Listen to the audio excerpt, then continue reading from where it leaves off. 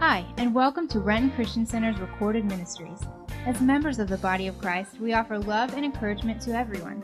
As Pastor Alex leads us through God's Word, we hope you will be lifted and filled with joy as we open our hearts and minds to the love of Jesus and the hope He gives us all. Now here's Pastor Alex. Let's get into God's Word. There is nothing like the Bible. I just want you to know, there's nothing like this book. There's never been a piece of literature written by anyone in any time in history where you and I could say this is 100% pure, living words of God. Reliable, absolutely, unquestionably true. We may not understand everything. Some things are definitely obscure. Not everything applies because some things are sort of like real peripheral to the main message that it teaches. But nevertheless, everything in here is reliable and true. And Jesus said, there's one thing that will never pass away. The flowers will wither, the grass will fade, but the word of the Lord will stand forever. So that's why I love the Bible. I mean, where else can you go to get that kind of anchor, that kind of foundation? That's why I want you to grab one if you don't have yours with you. Could somebody, maybe Marcella, if you got a free hand, maybe you could pass out some Bibles, or Judy could do that. Yeah, if you need a Bible, raise your hand. I just got a few verses I want to read, but it really helps if you see it with your eyes and hear it with your ears. It's Genesis chapter 2. Genesis chapter 2. So, while we're passing those out and finding Genesis 2, thank you so much. I think I mentioned to you a few weeks ago that Vincent Oywack, who's the husband of Esther and the father of 4 fantastic young men, would be returning back to South Sudan, where he has been working for the most part, about, 10 months out of the year, and he comes home off and on. And he announced, and I think I shared with most of you as well, that he's coming home for good. I think in April or something like that. And so we're very excited about that. So I went and had a couple hours with him just by ourselves before he left. And I said, so tell me what you're sensing about this decision. It's huge. You've been there for a long time. It's huge for you to say, I have to just pick up and move back to be with my family. And of course, it's all about being there for his boys. They're young teenagers and young elementary age. Perfect time for him to be there full time. But I said, what is it about? What have you discovered about Sudan that kind of is shutting the door for you? And he said, it's really become very clear to me that this country runs not on government or by a government, not on freedom, not on what is true and right and lovely. The nation is run by guns, greed, and grudges. I said, wow, 3 Gs, that was good. That will preach, man. Guns, greed, and grudges. He goes, yeah, it's incredible. The only thing people care about is gathering wealth for themselves. At any cost, they will kill to become more wealthy. And if it's not about grappling for money and whatever income they can, it's about paying people back for offenses that took place literally hundreds of years ago. South Sudan is still very much a tribal community, and so a lot of the families have had loved ones way long time ago, generations ago, that were killed by somebody in this family. It's kind of like the Hatfields and the McCoys. There are feuds that never, ever end. And he said, yeah, my wife told me one of the reasons she loves America is because when you work for something, you can pretty much count on it paying off. He said, it's not true in Sudan. Everything you do is being ripped off or stolen or attempted to be robbed from you. The thing about America is everything you do, every bit of effort and energy and ingenuity that you put into the work of your hands pretty much guarantees you will have some kind of guaranteed return. It's going to be worth your while. It won't just slip away. This morning, I want to start a short series on finances, on money. But I think it's fascinating to notice that the Bible doesn't start the topic of money with a discussion about money. The Bible's first inference to wealth starts with work. It's about work. It's about being productive. It's about taking something, altering it to make it more valuable than it was in its natural state. And we have to understand God loves the concept of work. In fact, He designed us to be partners with Him in wealth creation, or even in health creation when it comes to things like medicine and research. He designed us to partner with Him. He put all the resources here on planet Earth and inside of us, and He says, now if you take those things and put them together and work at it with your brain, your hands, your collaboration, you'll be amazed at what you can do. Wealth will just begin to appear. In fact, He said it's not just a man thing, a human thing. This idea of work really was built into creation. He built the wind so that when the wind blows across a field of trees, pollen gets released so that it can pollinate other trees and fruit can be born. The wind is doing some work for us. He designed the ocean so that when the tide comes in and the tide goes out, it changes the shape of the shoreline, and river mouths become deltas and whole new islands. And in fact, buildable land appears over a period of time. The water's working for us. Rivers can carve canyons and make things that were rough, smooth, and usable, delivering silt and soil and something that will eventually become farmland. All creation is at work, creating things to be even more and more beautiful, more and more useful, more and more of a blessing to us. So I want to talk to you about, not money this morning, I want to talk to you about work. And if you read here in Genesis chapter 2, starting at the first verse, there are just a few references in the creation story that talk about work, and it begins not with ours, but with His work. Genesis 2, verse 1. Thus the heavens and the earth were completed in all their vast array. By the seventh day, God had finished the work He had been doing, so on the seventh day He rested from all His work. Then God blessed the seventh day and made it holy, because on it He rested from all the work of creating that He had done. Verse 4 and 5. This is the account now of the heavens and the earth when they were created, when the Lord God made the earth and the heavens. Now no shrub had yet appeared on the earth, and no plant had yet sprung up. For the Lord God had not sent rain on the earth, and there was no one to work the ground. So as you're imagining now creation occurring, God has got everything in place except no green plants and no shrubs have appeared yet. Because He says, I can't have things growing until there's someone to tend to the growth. Someone's got to work this garden.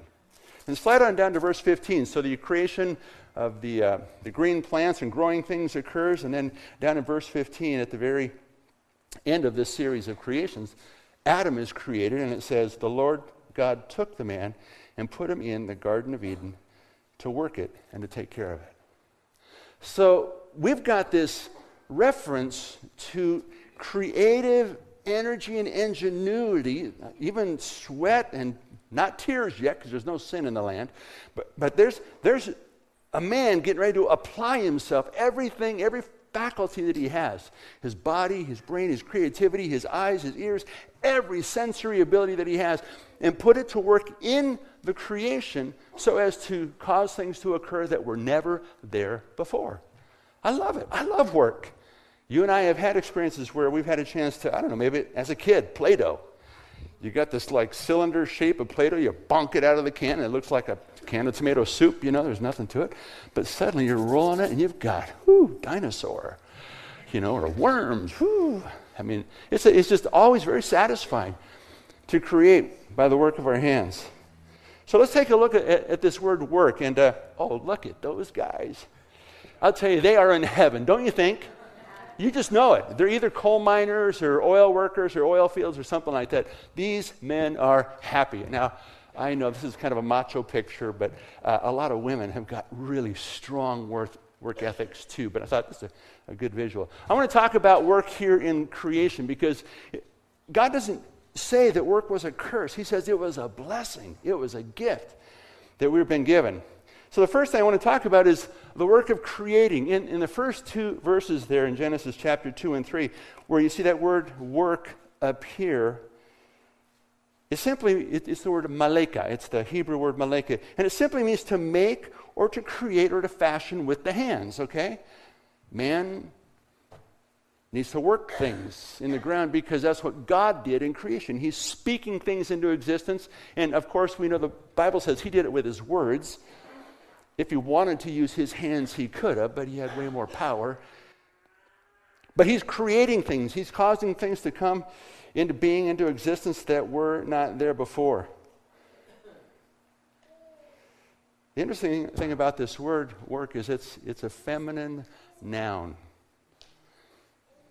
It's a feminine noun. In other words, it's kind of like a woman to God. It's almost like there's a counterpart to his maleness. And don't get off on, he's a man, he's a woman. No, he's God. He's everything. Okay? But the Bible calls him a he. But in his being, there's something that he's doing that kind of has some feminine characteristics to it. It's called work. It's called creating. And there's something very absorbing about the work that I think draws God in. He enjoys creating. He loves working even now in people's lives and hearts. There's like this counterpart, a relationship with the work of his hands where he goes, I was just made for this. And so I'm thinking, okay, if man was made in his image, then that would explain why for some of us work is so attractive. Wouldn't it? It's kind of like whether you're a man or a woman, there's like a counterpart that's being fulfilled. I was designed for this. Now, obviously, every human is different. Everybody has varying levels of energy and persistence and skills, and some of us are gifted in our brains, but we couldn't, put two sticks together with our hands. Others are really good with our hands, and we're just kind of, a little weaker up here. So it's all kinds of combination, but still every one of us in some area of life has this attraction to create. That was born into you because that's how his nature was revealed. As he's creating, it's kind of like, wow, he's sort of loving what he does with his hands. So this idea that we're designed to work and to create would also explain why some of us get overly committed to work. That's why the saying is, oh, my husband's got a mistress. It's his job, right? Because it has that kind of attractive power. And that's why we as humans, because now we're fallen, we tend to overdo things. And we got to learn how to pull back. Some wives complain that they're football widows. Others are Boeing widows. And others are Starbucks widows or whatever the job is. Because there's an attraction to it. So I'm not saying that's good, bad, or indifferent. What I want you to understand is that you were designed to work in some capacity. You were just designed for this. There's a satisfaction, this kind of like a wellness, a wholeness that occurs when you and I are putting our hands to something. Or it might be our minds. Or it might even be our speaking. It might be our imagination, relational kind of work that we do. Whatever it is, we were designed to create. So here's one of the conversations we had this week at our staff meeting. Pam was there on Thursday. She left on Friday.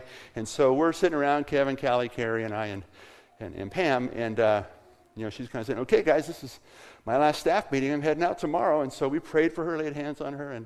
And so, of course, the natural question comes up, so Alex, you're going to be a bachelor for a month, huh?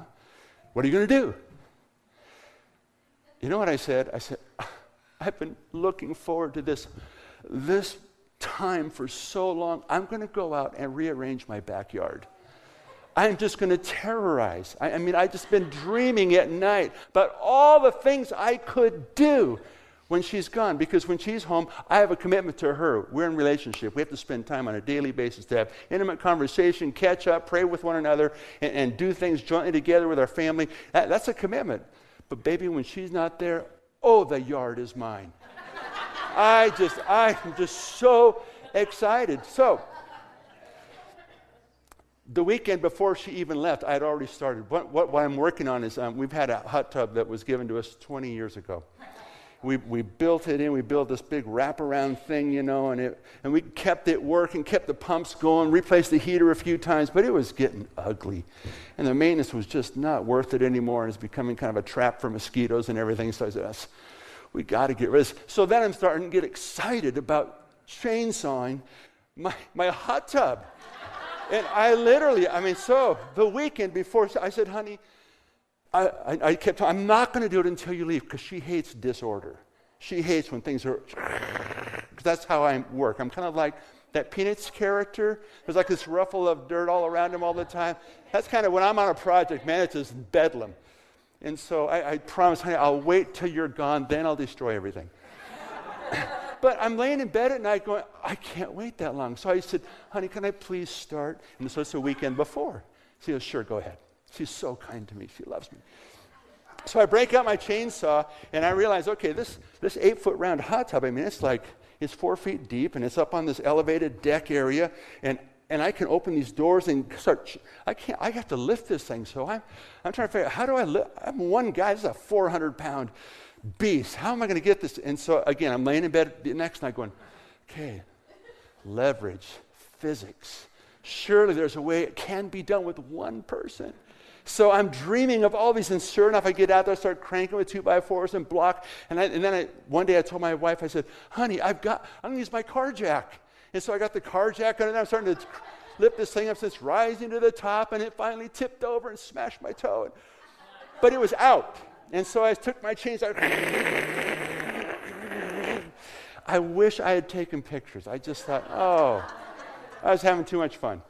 So my neighbor heard me. It was now in quarters, and we were able to fit it in his pickup truck. And he's such a great and gracious. I want to take a picture of him, too. He deserves it. But I'm just telling you, there was such satisfaction. For my kind of person, the way I was wired, that was like a marriage. I was in heaven, and I still am. I know. I'm trying to make the point. It's nutty. But that's why we have to see it. It's kind of like a love-hate sort of thing, you know. There's certain points when work is like my nemesis. Other times it can become addictive, another nemesis. But there are times when we have to recognize God designed us for this, to create. So I got to the point where Pam had finally left. The hot tub was in the dump, you know. We took that out. And so what was left then was the kind of the elevated box that I had built. So the hot tub was on top, and that's where I was going straight up and then into the backyard and rolled it away. So now that Pam's gone, you can see it's old, it's ugly. I'm going, I don't want to power wash and sand and just again and again and again. Let's just throw this thing away. But then I said, I'm going to repurpose the wood. Because if you flip the wood over, it's like brand new on the inside. So I decided I'm going to just take care of it by tearing it all apart. And so this was about 2 hours later. I'm an animal. It's like it took no time at all, man. I just tore this thing apart, and there was a concrete slab that I poured so the thing wouldn't sink into the ground or slide off the hill. And then I finished taking it. Oh, so there's my wood. You can see it's kind of orangey on the top side. It's nice and new. Literally a little sanding, and it's like brand new. So I'm going to remake this entire deck area just by flipping all the deck boards over. This is free. I mean, a few new screws, and that's about all it's going to take. Maybe a little spare board here and there. And so now that little ugly box is now a big, ugly, it's like napalm had hit it, right? And that's what my wife dislikes, because whenever I get into stuff, here's how it ends up.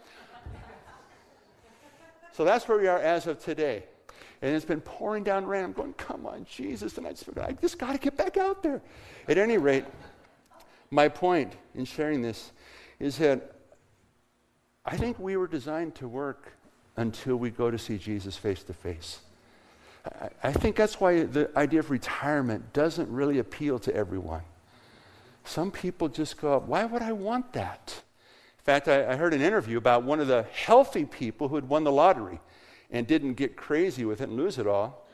He did a really good job of investing in everything, and someone asked him, so did you quit your job and just kind of go on vacation the whole time? He said, yeah, I tried that, but I found out that all I did every day was sleep in way too long, start drinking way too early, and my life was going nowhere. So I went back to work. I just needed the structure. I needed the challenge. I just kind of have some order and some productivity. We were designed for that. And so, of course, retirement from a paying job to perhaps a different kind of work where you don't need the paycheck, to me that'd be wonderful. Because you could volunteer and you can still be productive, but you're not required to punch the clock for somebody else. But the idea of stopping work, I don't think we were meant for that. Work could change. It could slow down. I could move from physical to more mental in the future, work smarter, not harder. Sure, you can make all those adjustments, but God said, look, if you want to be wealthy, learn how to work. Just learn how to work. Stay at it. Balance it with your relationships. Don't let the job get in front of your marriage or your children or your church or your Jesus or anything else. But the main thing is get used to it. You're designed for a lifetime of productivity. Second thing Genesis tells us about the value of work is that there is value in just maintaining what you already have. Not everything is about new and creating and, causing things to appear that never were here before. In Genesis 2, verse 5, where it said, no shrub had yet appeared on the earth and no plant had yet sprung up. God hadn't even sent rain because there was no one there to work the land, to work the garden. So God's thinking ahead. He's going, if there can't be maintenance going on, there's not going to be any garden. The garden and a maintainer have to arrive at the same time. Maintenance is required for God's creation to maintain its beauty and usefulness. Now, I can't tell you how many times Pam and I have said, can there just be no more dishes someday? Can there just how about dust? She's looking around, saying, where did this come from? What is with this? It's like, where does it come from? It'd be nice if we just didn't have to do maintenance, but I'm of the opinion that if you and I weren't challenged to just do some of those mundane maintenance kind of jobs on a regular basis, we'd probably start going south pretty fast. What is it? Idleness is the devil's workshop? Is that how it goes? Something like that? Idle hands, yeah. It's really true. Maintenance has great value. You see, when God created the plants, they were going to grow and go crazy and reproduce whether there was a gardener there or not. How many of you noticed that about your yard? You're on vacation. Did your grass take a vacation? No. Hedges take a vacation. How often do your trees and shrubs need pruning? I've told you this story many, many times, but we love our yard because it's surrounded by about an 8-foot hedge on about 2.5 of the sides. And then it's open in the back to our neighbor, and we have kind of a joint backyard. It's sort of like a garden. It's really beautiful. But these 8-foot hedges are a nightmare. Right now, they've been not growing since I last pruned them. So they're like still flat and straight. They have not peeked up their head an inch, and I'm just going, thank you. But in about 30 days, these guys, they're laurels primarily. They can add 2 feet in about a month. And it just drives me crazy. I hate pruning those bushes. I tell my wife every year, honey, for my birthday, I want a coupon for a gardener. I just want to pay somebody. Just just do it. But we haven't done that yet because the Lord keeps reminding me, Alex, I know you kind of hate this job, but you also kind of love it. Because it helps you work off your stress, and the physicality of it is really useful for your brain and keeps you out of trouble. But then you really love the finished product too, don't you, right? Very satisfying.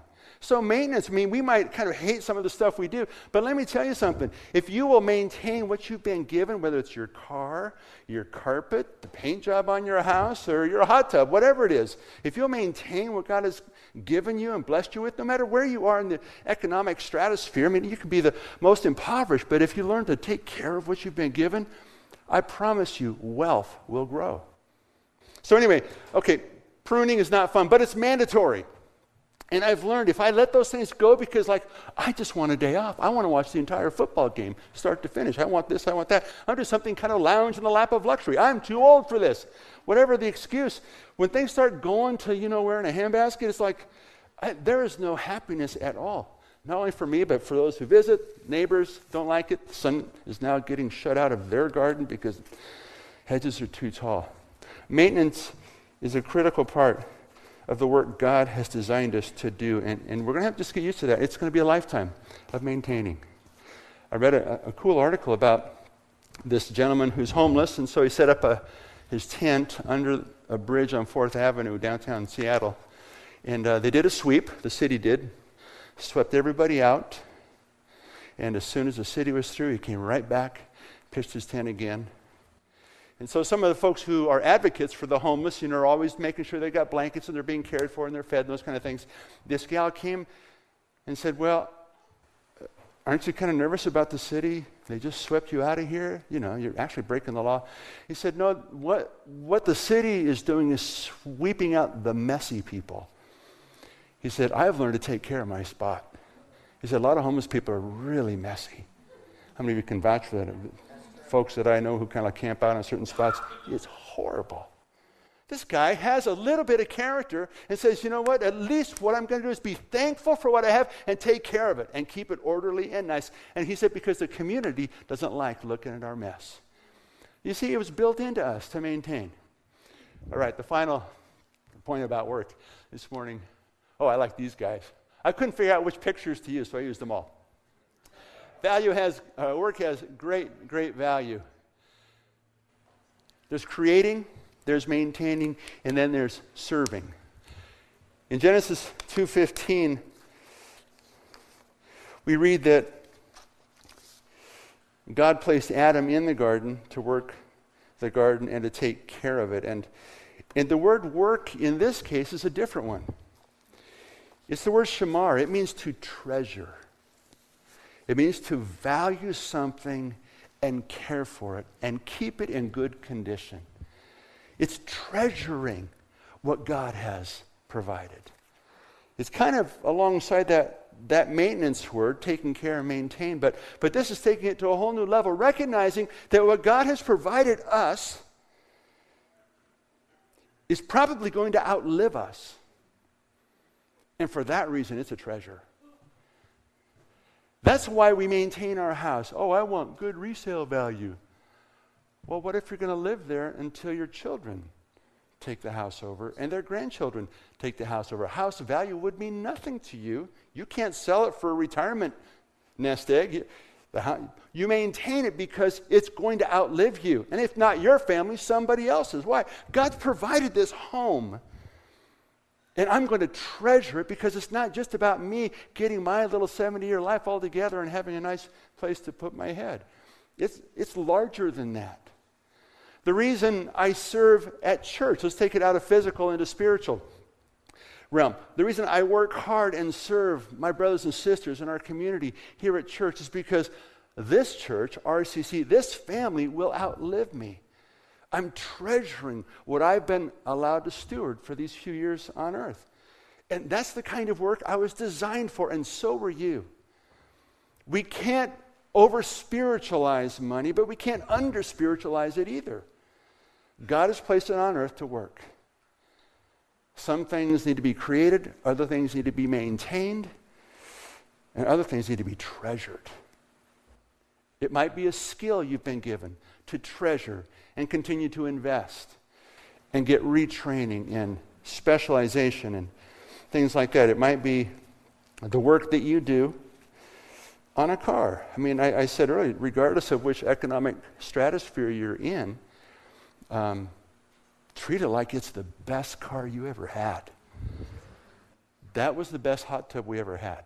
It's the only hot tub. But we treated it like, I'm just going to make this puppy work. Whatever it takes without spending $1 million. We don't have $1 million, so let's just try to use the parts we can and make it work. So I like to use illustrations because I'm kind of a visual learner, and I'm going to show you an illustration that you might think, oh, I'm trying to impress people, and I just put this up here to show off. Please, that's not it at all. I really want to demonstrate something that I hope you can take home and go, my world's different than this world, but the principle's the same. I want to treasure what I've been given and invest in it. And then what we will discover is the wealth of God will begin to perhaps just trickle at first, but will begin to flow if we can just be steady, walking with Jesus every day and not give up. So this one has to do with the house that we bought, only house we've ever owned, best house we've ever had. We bought it for an amount of money that was, you could not get a new car for the price we paid for our house today. But it was the only house we could afford, so we just loved it, and we said, okay, this is the house we get to have. What can we do with the time, the energy, and the limited funds that we have to make this work for as long as God has us here? And so we did. I showed you a remodel we did last time. It was about a year ago. I showed the pictures of that. And then the next phase that I didn't show was the fact that we had never had a garage. We were always parking outside, and people were just I was telling stories about my garage adventures every Sunday just about, because something crazy would happen and some dangerous thing that God would send angels and get me out of the way of. And yet I never, and people were like badgering, Alex, let us show the picture, let us see. So I never did. So today I'm going to show you some slides. So here's what we realized. We need a garage. It's not about, I've got to have a garage, I'm a man. Well, we could make it work. We had made it work for 20 years. We didn't need one now. We needed it for other reasons. We got grandkids coming, and kids who want to park their car inside, out of the rain, and come upstairs without having to, just forage through this. I mean, it was a muddy mess before we put our garage in, and then up these stairs, and we live on a hill, and it was a nightmare. So let's take care of our stuff, and let's take care of our kids. So, talk about serving. My friend Eric Munch offered some time and energy to come over and jackhammer our porch. It was a concrete porch that was over the existing garage, which was about the size of a shed. Is this kind of like a Roadrunner cartoon? Notice the part he's standing on. He's like standing on the branch that he's going to cut off, So that wasn't, he lived. Hold on.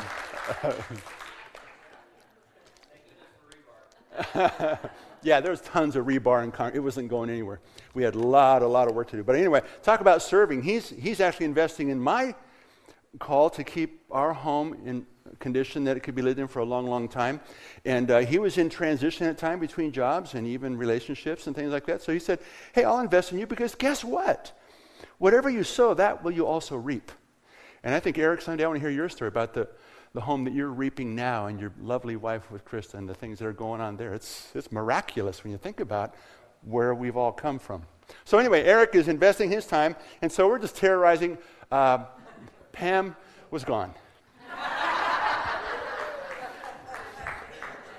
And so I'm not sure what happened. I just wanted to kind of give you a better idea. But we had this garage. The entire thing was made out of concrete, all 4 walls, and the ceiling as well. The ceiling was we figured out it must have been a fish pond. It was about 2 feet deep, full of water. So there's a drain right in the middle of it, and it just poured right on your car underneath. It's like, who designed this, So anyway, we said, this is not working. We need a real garage with a wood roof, and we need to expand some things. So he's taking care of that, and we're getting rid of, there's a demo video here. There's a little live photo of Eric jackhammering. So there's no sound to it, but I'm hoping we can get it. So he has jackhammered the top, and I've got a sledgehammer, and this is the remains of the side of the fish pond that was on top of the garage, and that's about 4,000 pounds worth of concrete. And you can see I'm well secured. I've got harnesses and knee pads and everything.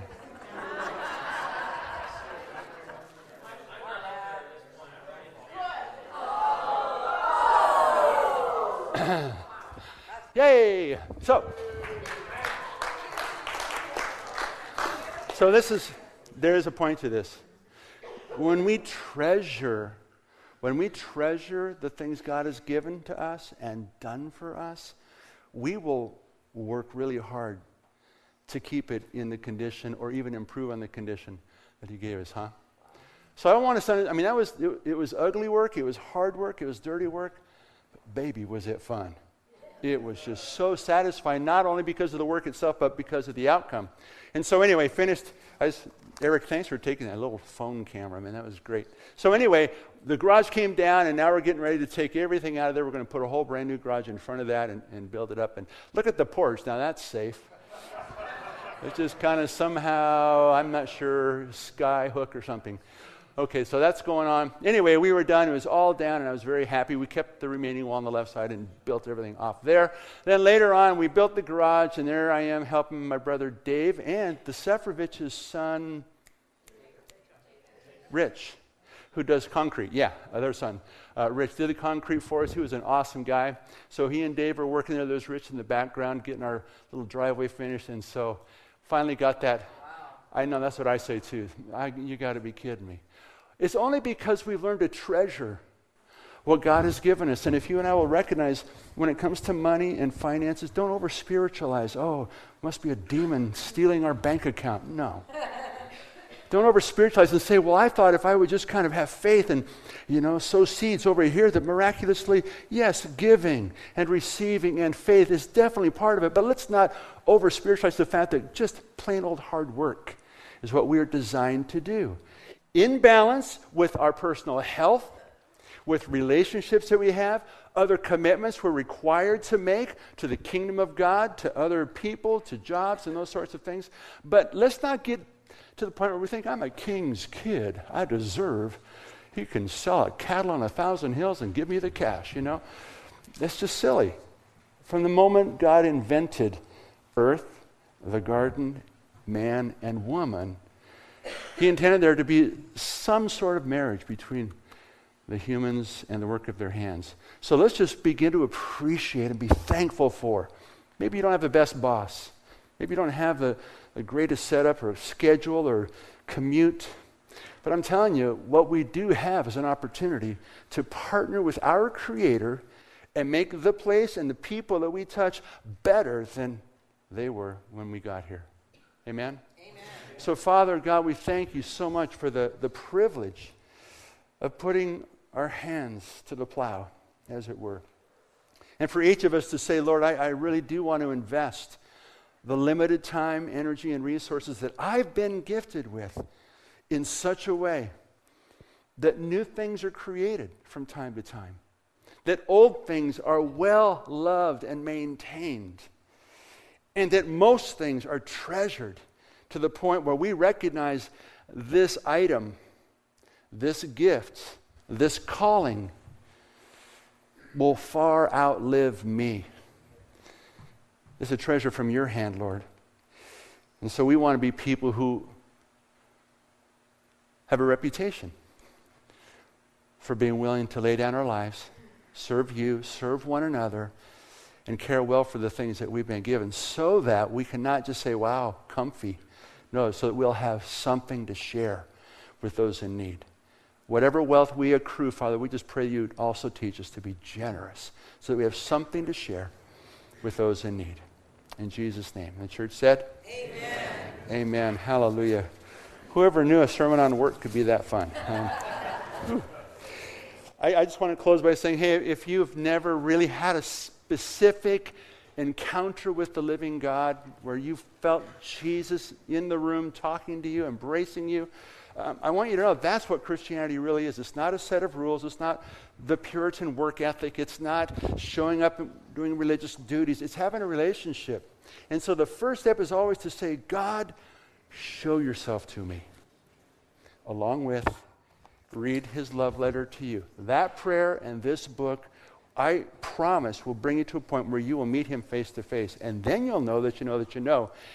The only way to live my life is as a born-again Christian. Okay? I challenge you to do that. All right. May God bless you. We'll see you next Sunday.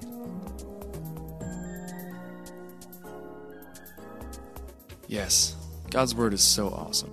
Thanks, Pastor Alex. I hope this message blesses you as it does me. We have an awesome time of worship during each of our services. We have infant and child care available, as well as complete children's education programs. We host the Wildfire Youth programs Wednesday evenings. Be sure to visit our website at rccfoursquare.org. Here's a final word from Pastor Kevin.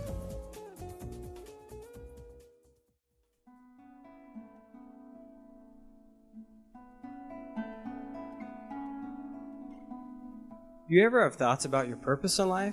Have you accepted Christ as your Lord and Savior? Or maybe you walked away and it's time to come home. You know, really our walk with God is about a personal relationship with Him. That's what He wants. I believe that's what we want. I encourage you to take a few moments and allow this message to sink in. Allow His Holy Spirit to speak to your heart. You know, the Bible says that if we draw close to Him, that He will draw close to us. So do that today. God bless.